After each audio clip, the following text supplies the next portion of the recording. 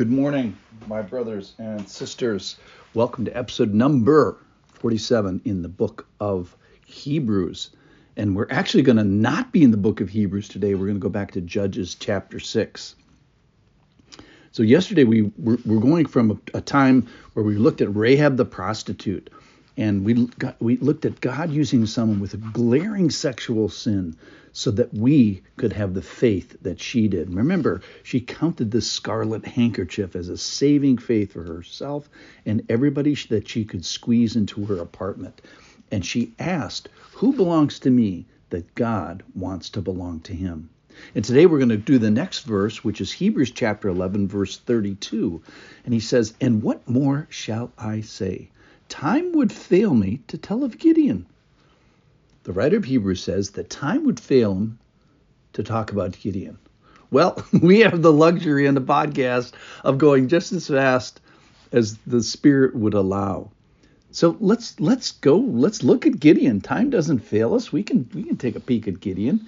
It's from Judges chapter 6 and verse 11. Here's the situation.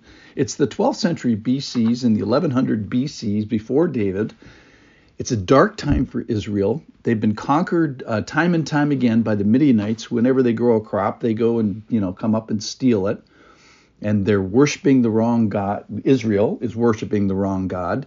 People are not being faithful. It's a very, very dark time for Israel. And Gideon is going to be raised up as a judge. Well, he's raised up from this milieu of being conquered by the Midianites and worshiping the wrong God, and then God intervenes. This is from Judges chapter 6, verse 24. Verse 11, let me start there. Now the angel of the Lord, probably the Lord himself, came and sat under the terebinth, name of a tree, at Ophrah, that's a place, which belonged to Joash the Abiezrite, that's Gideon's father. While his son Gideon was beating out wheat in the winepress to hide it from the Midianites. So the son is working. That's one good thing. Verse 12, and the angel of the Lord appeared to him, Gideon, and said to him, this is critical, the Lord is with you, O mighty man of valor. The Lord is with you, O mighty man of valor. So the Lord sees him in this way. And Gideon said to him, please, sir, if the Lord is with us, then why has all this happened to us? And where are his wonderful deeds that our fathers recounted to us, saying, did not the Lord bring us out from Egypt? Now the Lord has forsaken us and given us into the hand of Midian. I love that. He argues with probably either an angel, strike one, or probably the Lord himself. Verse 14. And the Lord turned to him and said, go in this might of yours, so this spunk of yours, and save Israel from the hand of Midian. Do not I send you? ?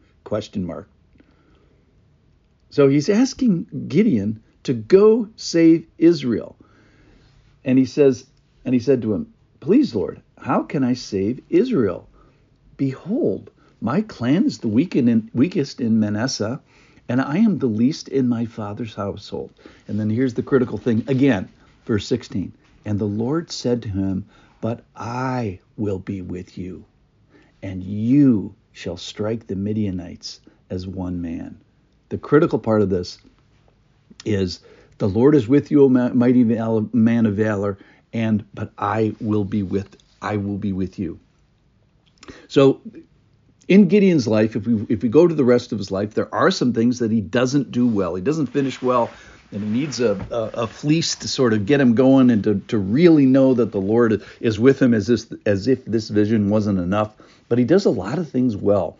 After this encounter is over, he worships well. He becomes the man that the Lord says, O mighty man of valor. He's hiding in the winepress, beating out the grain so the Midianites don't get it. And he turns into this brave person. The other thing he does is after this encounter and this command is from the Lord, he lingers in the Lord's presence. And he sees the Lord here, I think, face to face, and he knows it, and he says, woe is me, because I've seen the Lord face to face. All right. So the premise is, how the Lord sees this. I see you, the Lord is with you. So I'm giving you my presence, and I see you as a mighty man of valor. So that's the prophecy, if you will. I'm with you, and you're going to be this great person. And remember what faith is. Faith is trust in the person of God before you see the promises of God enacted. So we see God here pointing him towards, hey, you're going to be this mighty man of valor, and I'm going to be with you. And he is saying, wait, my circumstances are terrible. God's far away. We're worshiping the wrong gods. And he has to sort of change his view about God. And he has to kind of wrestle with this. And similarly, why is he in the Hall of Fame of Faith? Because we need to wrestle with the same things that Gideon did. His experience and his success here is lauded. So the circumstances are the bad.